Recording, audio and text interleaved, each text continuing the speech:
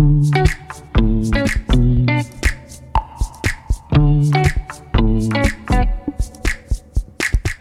welcome to Havila's podcast. I'm Ben Cunnington, and today we're diving deep into the intersection of faith and business. Get ready for a mind-bending journey as we kick off a two-part series on making brilliant business decisions and money by hearing God's voice. We have some really great special guests. You're going to love them, but this isn't your typical business advice. We're tapping into the divine to guide our entrepreneurial endeavors.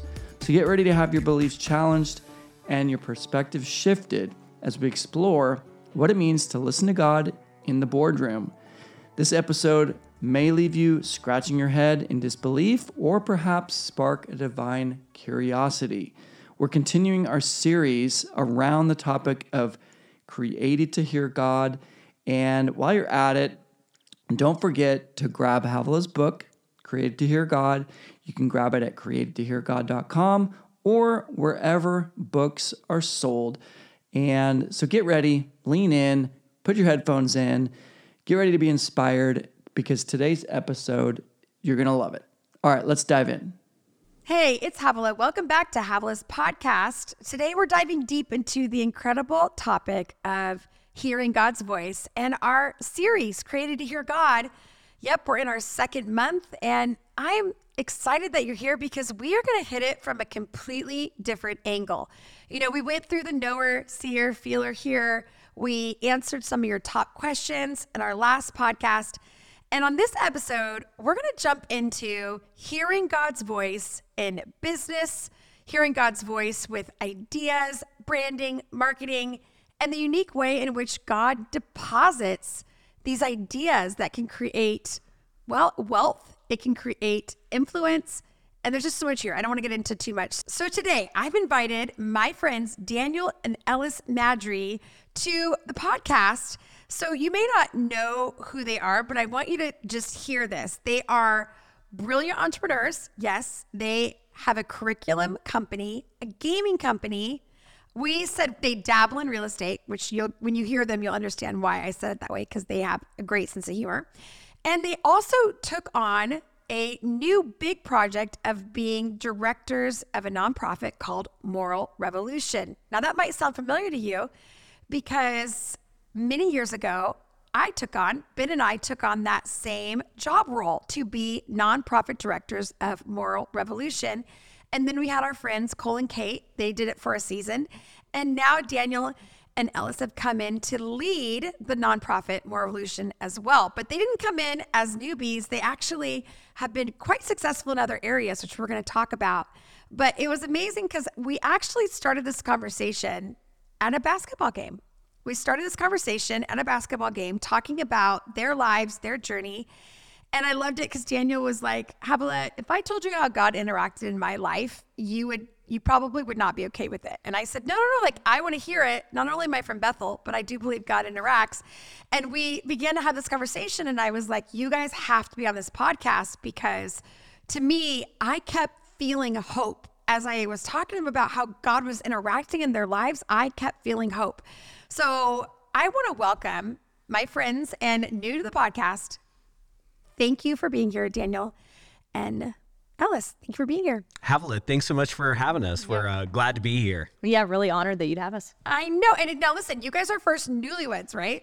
We are newlyweds. We have been married right over 2 years. We just celebrated our 2-year anniversary, maybe 2 weeks ago. Oh, really? Mm-hmm. So 2 years. Did you guys know, how soon did you know that you were going to marry each other? Oh, that's a very complicated question because we've technically known each other a long time. How long did we know we were going to marry each other? Whenever we started dating, probably. But I think there had always been kind of an interest there of, well, not always, but there was kind of an interest there for some time. So she hit on you for years, and you finally went, that's it. That's it. That's exactly how it happened. Chill out, girl. Come on. Right. Fine, I'll marry you. I love it. So 2 years, and you guys are new to Redding, where we live right now. But like I said, you being here is new, but you guys have had quite a couple years.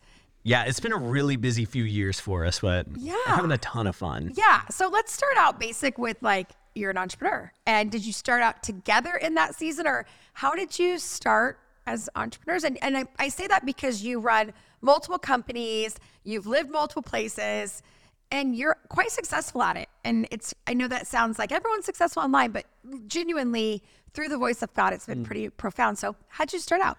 Yeah, well, I would say both of us have a background in ministry, and that was like our heart. Like, I would say if you asked us each at 20, like, what are you going to do with your lives? Like, we're like, oh, we're going to be like, like youth pastors, or, we're going to do mission stuff, or, somewhere in that vein. But, the entrepreneurial journey started kind of in the midst of the ministry journey, where it's like, you're picking up these skills, and you're navigating life, and you're getting older. And so for me, it was birthed out of this need of, hey, I love what I'm doing in ministry. I actually need to make some more money if I'm going to build a future for my family. And so it was kind of birthed out of a need, and then, partnering with God from there. Yeah, that is amazing. So you were at that point doing ministry, and you as well were doing ministry. I was, yeah. So he was in Austin, Texas, or Louisiana at the time. I was living in Colorado Springs, working for a ministry there called Messenger International. And so, yeah, the first part of our entrepreneurial journey really starts with Daniel. He started the companies before we got married, and then I kind of, joined a little later on in that journey. She kind of came in and synergetically took us to the next level. Oh, all right, that's good. That is, and I can see that even me, like as we've talked about it, I'm like, oh, you are very smart and clear on that as well. So you started this journey to make more money, which it's funny in ministry, sometimes that can be like a taboo topic, but I am so passionate about it because I, like you, was on staff. We didn't make a lot. We had all these kids. And I just felt like we've got to find ways to bring in revenue other than hoping other people will fund what's in our hearts. Right. And so I was passionate about that. When you started out, did you know what you were going to do, or did it just kind of come to you? It was like, I'll tell you, the first time was the most interesting. I say the first time I got into, an entrepreneurial venture, it was so interesting because I didn't think I could do it. I thought it was literally for everyone else, or like, I think your dad has to own a business before you can have one, or something like that. I thought there was a prerequisite, but I remember just having this conversation with God, and I said, God, I know the season that you've called me into. I feel like I'm doing your will. I'm doing the right thing, but at this point, I'm really not going to be able to make it. I said, I felt like I had permission from the Lord to dream. And I said, okay, well, if I was going to do something, what am I good at? Like, what is in my hands? What are the skills that I have that I could offer people?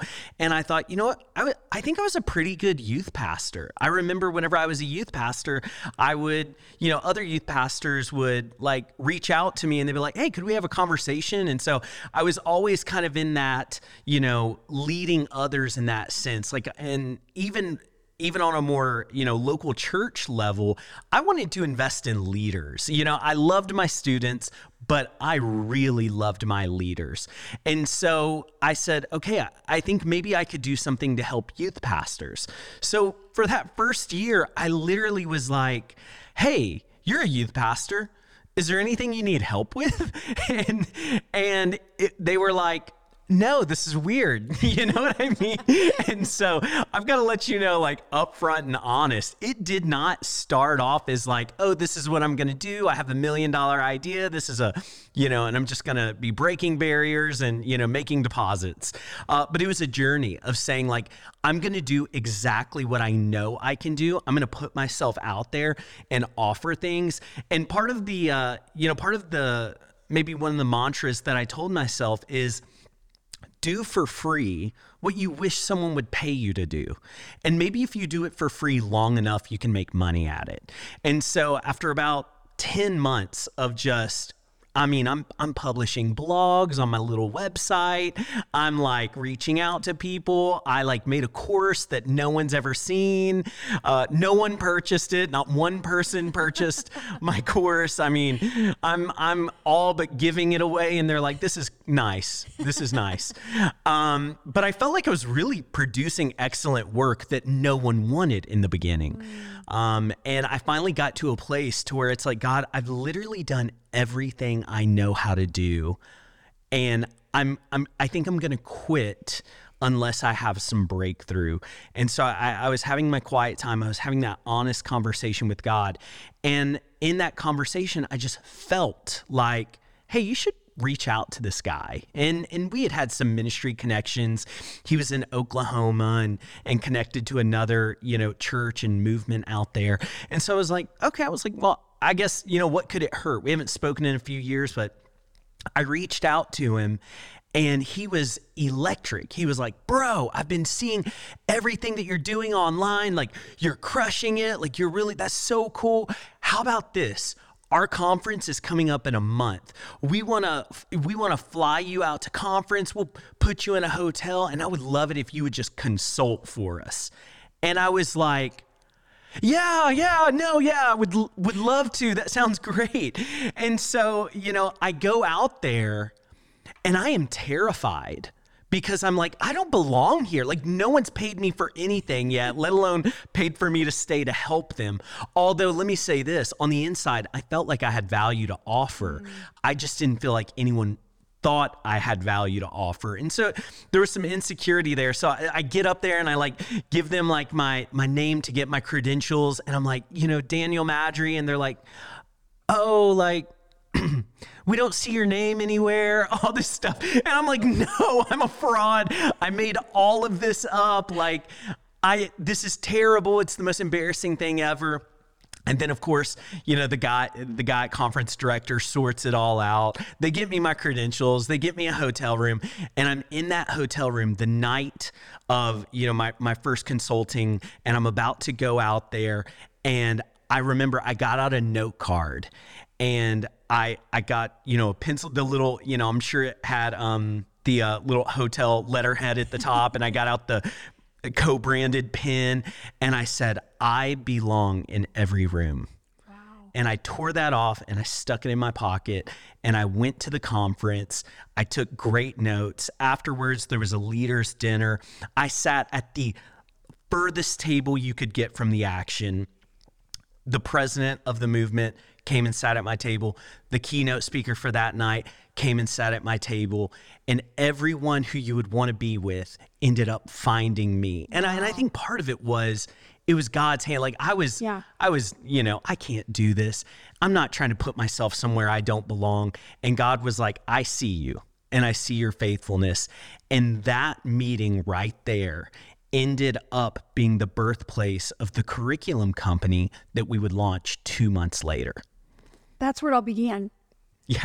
So you, I'm so struck with that. You write, I belong in every room. Like, it makes me emotional thinking about that and popping it in your pocket, getting there, still probably feeling a little awkward in this space. Like, what am I doing here? Sit far away. God starts to bring you these different individuals that are influencers, favor, really. Right. And so you have this blog, you are offering consulting, and that they brought you in to consult. Right. And they're consulting youth pastors at that point? Well, they were like, hey, we want to take our conference to the next level. And we kind of knew from previous interactions that you have some organizational strengths. And so why don't you just come be a part of it? And then we'll debrief for about the next 3 days. So you can stay the whole week. We'll debrief. You can lead us in conversation. We'll do all this stuff. And it was in those conversations that I was looking at what they were doing. I was looking at what I was doing. And I was like, wait a second. I think I'm filling a need that they don't have. And they certainly have something that I don't have. And that was credibility. They were a 30-year plus organization in the youth ministry space. And so right there, with the president in the room, I wrote all of these things down on the whiteboard, what they were doing, the strengths they had, what I was doing, the strengths I had, of course, after I'd kind of given some recommendations and things that they could do next year that, I would recommend, but of course it was up to them. At the end of that, I said, right now, I was like, we're perfectly complementary. I was like, eventually we would be competitors, and I think we would be better if we worked together. And the president slaps his hand down on the table, and he's like, I love this. I think we should take what we're doing with curriculum and put it under your name. And so essentially they gave me the keys. They literally gave me the back end to their website, and they said, could you rebuild a lightweight version of this? Now, the longer reality of that is they ended up not feeling comfortable with it, with going through with it. But what they had given me is the key that I needed to move forward.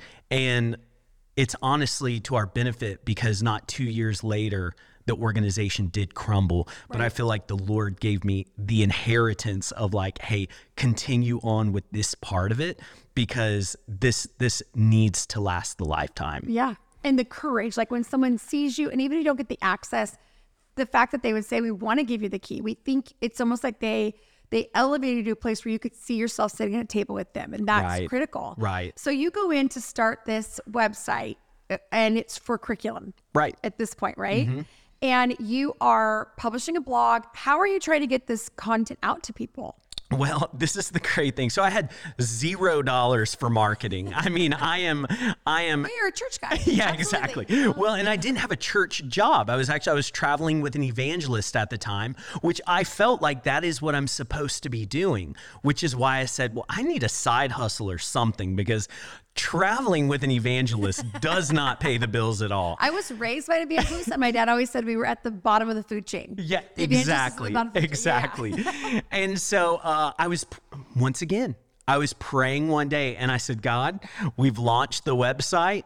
We've got, 25 emails in our MailChimp. We have, 4 subscribers at $25 a month. Can I get an amen in the back? That's right. And revival right there. And so, by the way, the first time someone paid me, I thought I just stole from this person. Like, this is fraud. Like,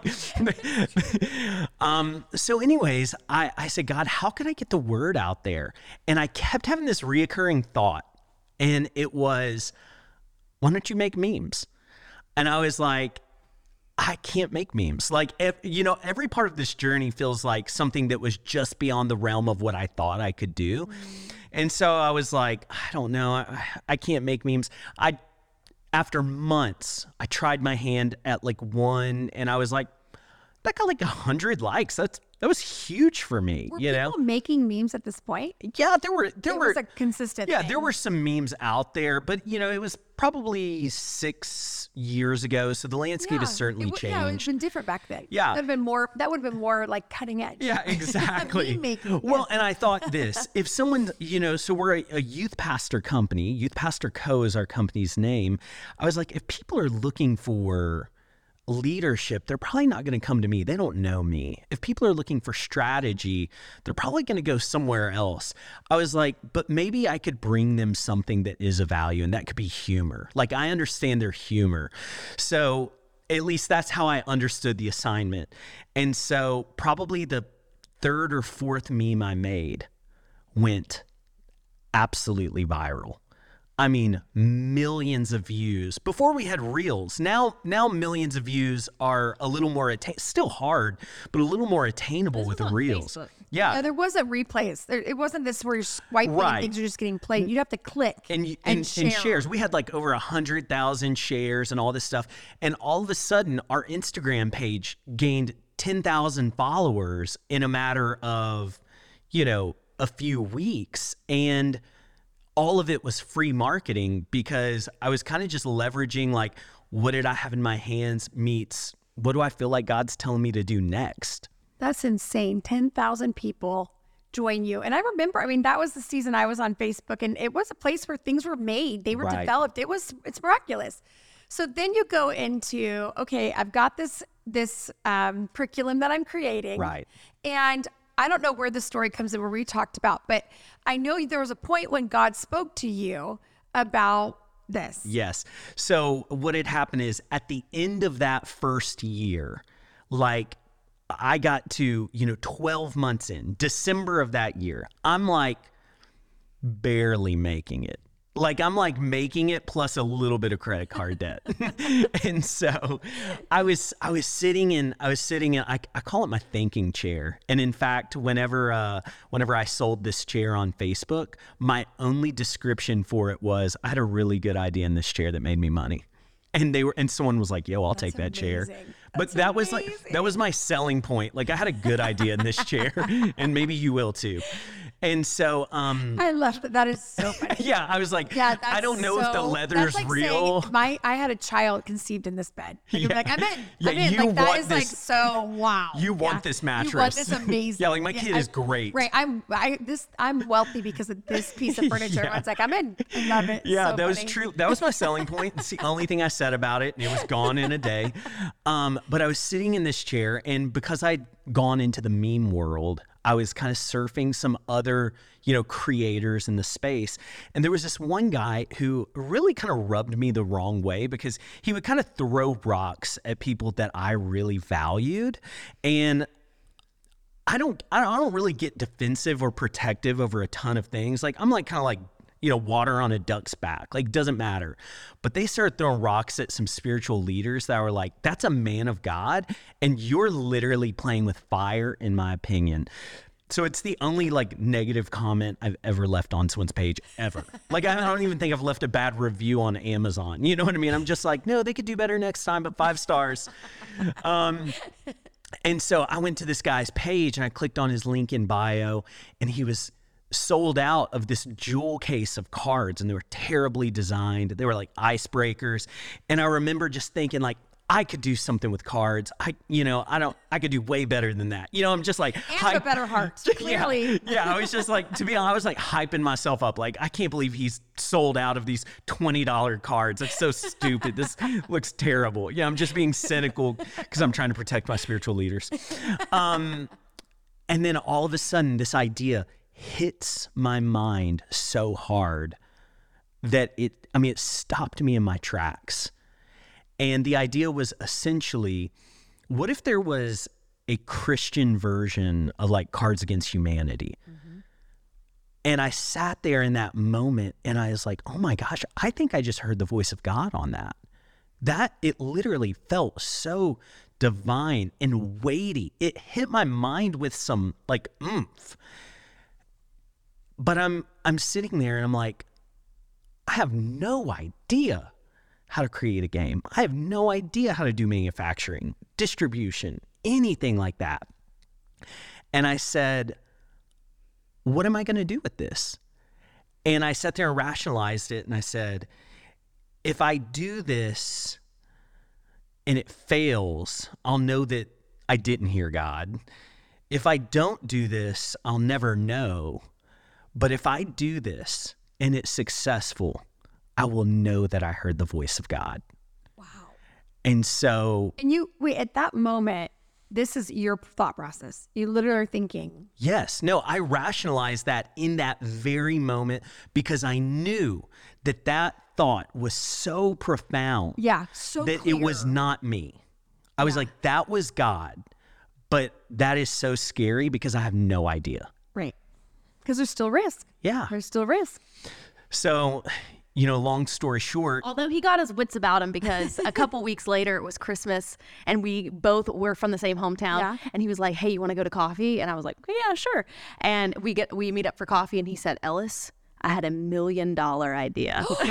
He did? I did. I literally... And you were married at this point. No, You were friends. we weren't even dating. We were just friends. And he said it. I had $1 million. He said, I have $1 million idea. I think it was from God. And he laid out what the idea was. And I said, you're right. You knew it at that moment. That is $1 million idea. And then he put a ring on it. No, I'm kidding. But you had that sense. Right. I really did. Now, when you had the idea, because this is what I think of like as any entrepreneur in my own life, like, okay, I've got this idea. Did you go into research at that point? Oh, I went into heavy research. I immediately bought Cards Against Humanity. Sure. I said, how many cars are there? What are they made out of? Who's their manufacturer? And then I started to kind of reverse engineer the cadence of the cards. So like, okay, I'm looking at, 100 of these prompts. How are they grammatically formatted? Like how is this? What kind of responses do we have besides absolutely terrible responses? They're very bad. Right. I was like, are they one word? Are they two word? Are they nouns? Are they, how is this constructed. And so I did all of this research and due diligence. And then kind of my first step was I need to reach out to them and make sure that I'm not going to get sued. And so I reach out to legal at Cards Against Humanity, and I was like, hey guys, I had an idea for a game. It's played similarly to Cards Against Humanity, but it's more family friendly. That was the word that I used. And I was like, I was just wondering, like, you know, I obviously want to honor what you guys built and not get in any legal trouble. I was like, could you let me know my parameters? And they got back to me, and they were so kind about it. Yeah, they were very nice about it. They were like, hey, typically when someone wants to, you know, Was it just you've been served? Yeah. It's like, could you give us your mailing address? We're just gonna send them. Knock. Yeah. Served. Wait, what? Exactly. Hey, we have an email here that. That's right. Could we search your closet? That's right. Wait, what's going on here? Yeah. And so, anyways, and so they responded. They're like, yeah, typically if someone wants to, you know, make their riff off of our games, you need to look out for X, Y, and Z. You can't use this. You can't do that. You can't make it this color. You can't have that. And so I was like, okay, thanks. That was really helpful. And then now let me fast forward this real quick. About probably 9 months into the future, getting near the holiday season of the following year, Cards Against Humanity releases Cards Against Humanity Family Edition. So at that time, I was really big into buying domains because it was in the beginning of my entrepreneurial journey. Yes. I mean, I don't know any entrepreneur that doesn't go out and buy a couple domains. I have like 7 of them. Yeah, it was just like, this is going to be something, We're right? constantly on the hunt for domains. Yeah, I mean, we buy a new domain once a month. It's $15. Like it's the deal, right? If all of our businesses fail, we'll just make money off the domains we purchased. And so anyways, I go into the registrar to see when did they register Cards Against Humanity Family Edition.com. I think that's what it was. They registered it 3 days after the email I sent them. No. Yeah. Wow. So there's no proof. So you called your attorney. But there's yeah, exactly. But there's some circumstantial evidence. But I had the permission that I needed. Yes. So, you know, I got to work. I recruited a friend. By the way, let me say this. The friend who helped me get my curriculum company off the ground, he was this guy who's so enthusiastic about every idea I had that where I was in like self-doubt, like, I don't know, can we do that? He's like, oh yeah, we can do it. Here, let's try. And he would just like crush at everything I sent his way. And so Wait, was he okay? I'm so sorry. Let's go back. This is was he a inventor? Was he an entrepreneur? Like, who was this guy? he's a supporter. Friend? He's just a cheerleader. We actually met at the conference that I was at in Oklahoma. Consulting. That I was So consulting for. completely divine. It was that conference. And so anyways, this guy was just hyped up on whatever I was like. I started the Facebook page and he was like, oh bro, I love what you're doing. I'm going to invite all the youth pastors I know to this. And I was like, cool. I was like, I'm thinking about doing curriculum. He's like, bro, that's the best idea ever. These graphics are awesome. Can I get his number? Let me say, he's still on our team, and he is still that fantastic. Yeah, everyone needs a hype girl. Like my dad's my hype girl. Like anytime I have an idea, he's like, it's incredible, and half the time it is. Yeah. But you need someone who's just championing you. He doesn't. And we had no tenure other than he was just like, no, I think that's cool. I'll support it. And so everything I came to him with, he was like, oh, I love that. I can do that.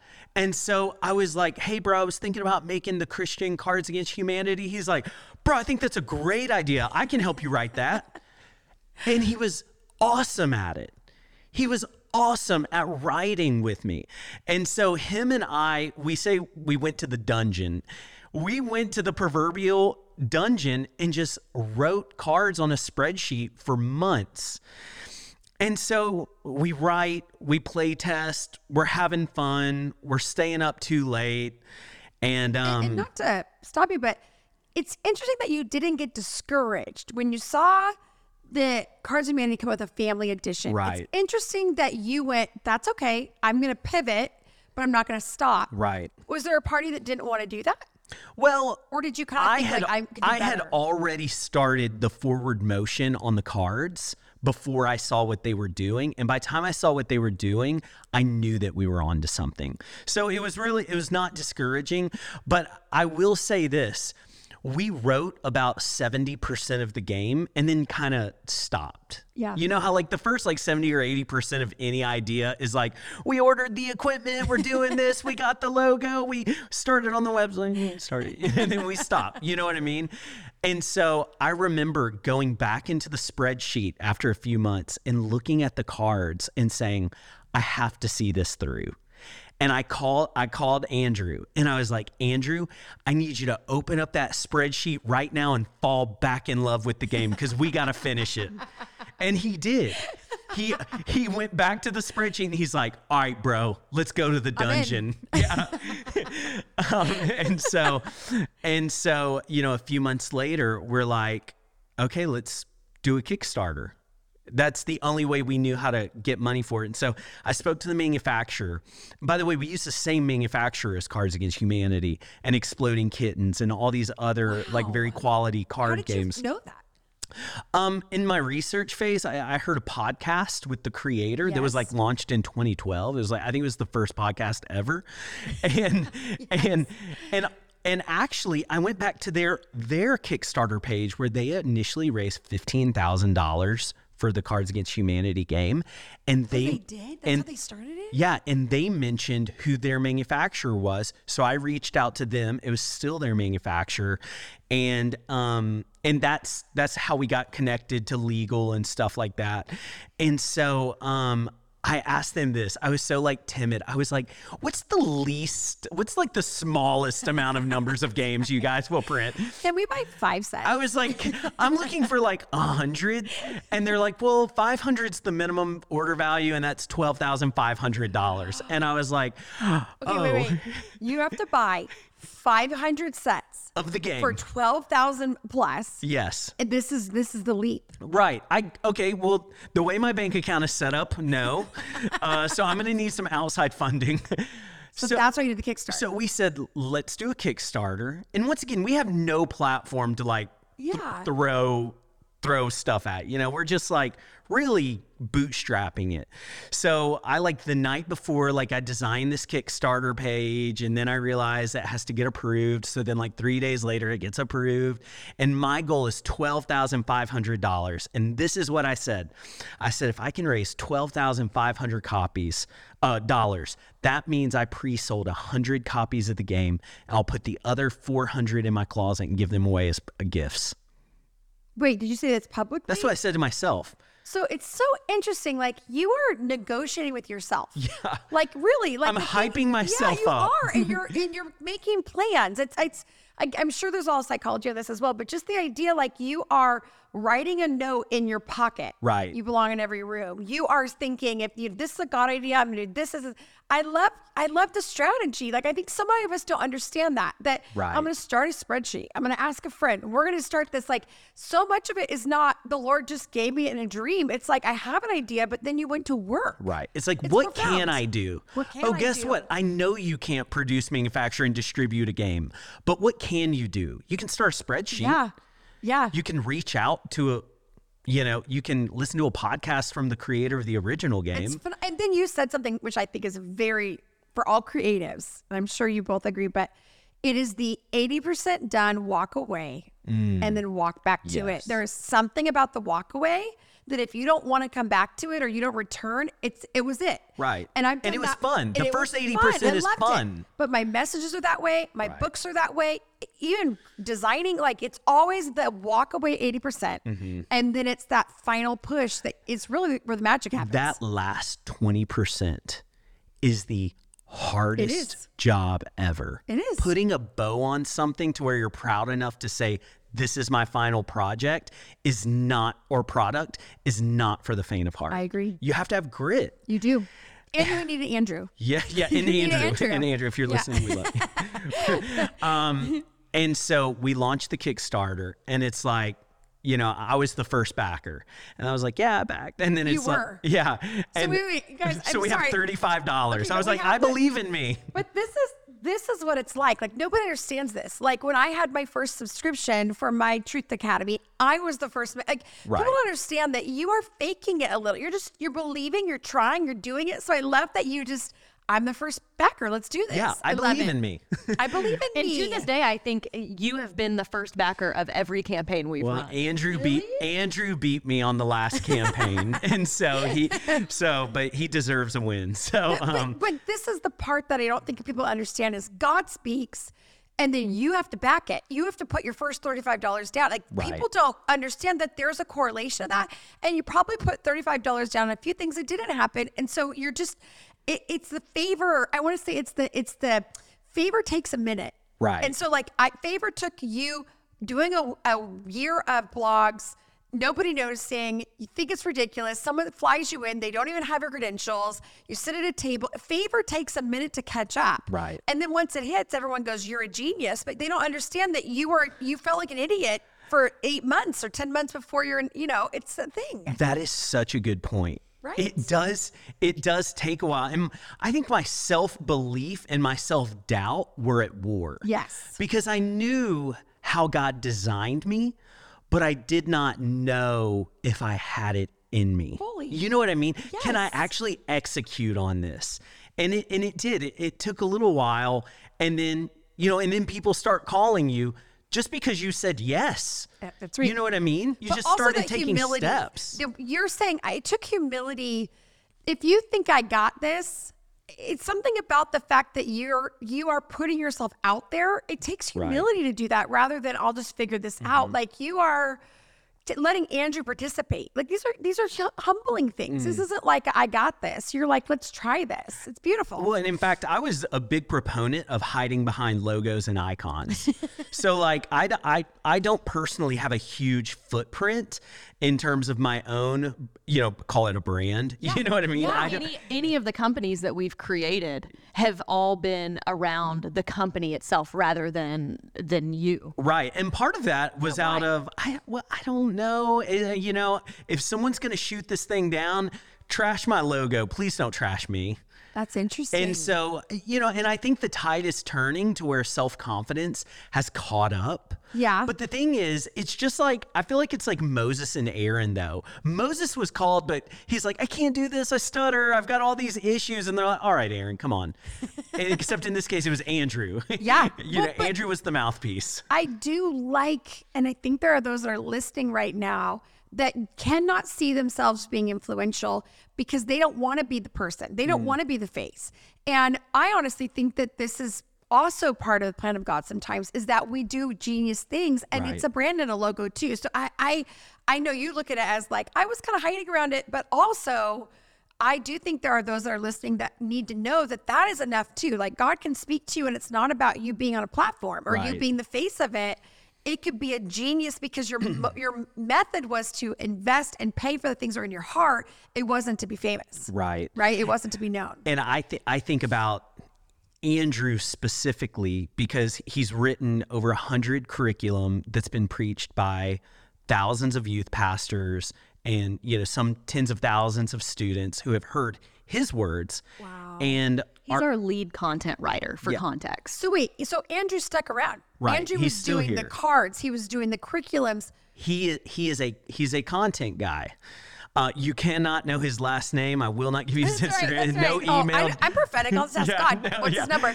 No, but I love what you're saying, because you're saying this man, his support and championing has allowed his voice Right. to be duplicated. to go so far. Profound. Where we needed each other. And together we've accomplished so much more than we could apart. And I also want to rope in Cutie Girl. I call her, I know, don't even your like beautiful wife. I don't like using the name Ellis, although I love the name Ellis. I call her Cutie Girl. But Ellis has had a prolific role in the growth of our company in the last few years. And I want to touch on that. I know we're probably a little more you're doing stripped good. for time. Well, no, I want to know, you do this card thing. Right. You guys had coffee. He's got this $1 million idea. You're in the dungeon working on it. You Right. produce it. You get the Kickstarter. Yes. You get this card thing out there. Yes. And then when does your cutie pie enter the room, because it is true. Like, talking to both of you, I would not have known that she was in the Origin, because she's a very brilliant and owns it. bright business. Right. Yeah, I mean, she's a strategist. So how did that all work? Well, let me say this because Let me guess. Andrew introduced you. no, I don't want. Andrew encouraged me. Andrew's her brother. Let me say this. I don't want to overshadow the God moment of the Kickstarter though, and then I do. Yeah, I want tell us. to hop into Ellis's role in this. That first day, I backed the campaign. My mom backed the campaign. Andrew backed the campaign. My sister backed the campaign. Probably Ellis backed the campaign. And then we're sitting there and we're just hitting refresh. And then it's like, oh yeah, like that person knows me from Instagram. We're friends on Instagram, or they youth pastor that church. And then it's like, wait, who's that? Where did that name come from? Who are these people? And in that first day, we just never slowed down. And we ended up raising over $12,500 our first 24 hours with no backing. Like, we had no influencers out there shouting out our campaigns or anything like that. That first day, we had met our goal. Sovereign. And Supernatural. Exactly. It was a divine favor. We could not, I'm going to be honest, we could not replicate the success of that first campaign now with all of our marketing and SMS. And we tried. Let me add in. We have tried. Yes. No, I get it. And so by the end of that campaign, we had raised nearly $200,000. I'm sorry. What? And I mean, we're talking about, it changed everything. So wait, does it not cap off at what you're raising? They just let you raise as much as you want? So what happens is, if you raise less than that goal, everyone who backs gets their money back. Actually, their cards are never charged. So you basically pledge a certain amount of money, and if the project meets its goal, everyone's card is charged at the end of the campaign. And if the project doesn't meet its goal, no one's card is ever charged. And if they get charged, do they get the product? Yes. That's they're how the we first that's how step, we right? structure That's our how- campaign. Although technically it's not legally binding because it's a pledge. Oh, But all right. but for the sake of integrity, most creators do fulfill Yeah. their We treat it pledges. as a pre-sale. Yeah. So you kickstart, you can raise 200,000. Wait, was that, how long did that take to raise that much? 30 days. I'm sorry. This is what? yeah, and this is what's crazy. So in the midst of the campaign, we were like, we should add some expansion packs. So we added 3 different expansion packs so they could, up their pledge and stuff like that. By the end of the campaign, we ordered 12,000 units of the main game and 15,000 expansion packs. We ordered more units of inventory by double than the dollars we were just trying to raise And this is before it's been in your hands? before we've even touched it. Before the game is being finished written. Right. To be And honest, it's we like- still had to finish the game. Right. And we laugh about that with our author coaches. That is the truth. Like, I've Right. sold more things that are not done yet because I know that I have the integrity that I will finish it. Of course. But there is this part that's like, that is wild. Well, and You're here's- upselling and you're not even getting it to anybody. And here's kind of the beautiful thing about it is, for the first couple years, Cards Christians Like served as the silent investor for the curriculum company. So now the curriculum company could stand on its own 2 feet and they could be 2 completely separate things. But for those first few years, the curriculum company needed some help, some It needed backing. backing. And it was just like the Holy Spirit gave this divine idea and said, you know what, I can take care of the backing of the curriculum company that's going to reach the next generation with the truth of God's word by creating a game that's going to bring families and communities closer together as an alternative for something that would be, just kind of trashy and awful, into something that is, wholesome and hilarious. And so it's just like God. It's got his Yes. handprints all over it. Yes. And you gave the name because I don't know if our listeners heard that. So it's Cards Christians Like. And where did you end up selling that? Was that on Amazon or was it actually on a website? So for the first 3 years, we were direct to consumer. So we've been selling it all by ourselves. We have a third-party logistics company. It's just on our website. We sold it on our personal website. We have hardly invested money in marketing. In fact, we just started on Amazon maybe a year and a half ago, but it picked up steam maybe 8 months ago to where now it's half Amazon, half our storefront. We hired we got poached by an Amazon ad agency, and they're like, hey, we can't help but notice you have a ton of organic traffic. Maybe we could, put some, gasoline on it. And their ads have been a tremendous waste of money. Yes, because favor is favor. Yeah, I mean, it just needs itself, and not all products are like that. A lot of things, the ads really move the needle. But for this particular game, it's not like anyone stumbles on it because they're looking for a different Christian game. Right. And I want to go back to what you said, Ellis, because that is very profound.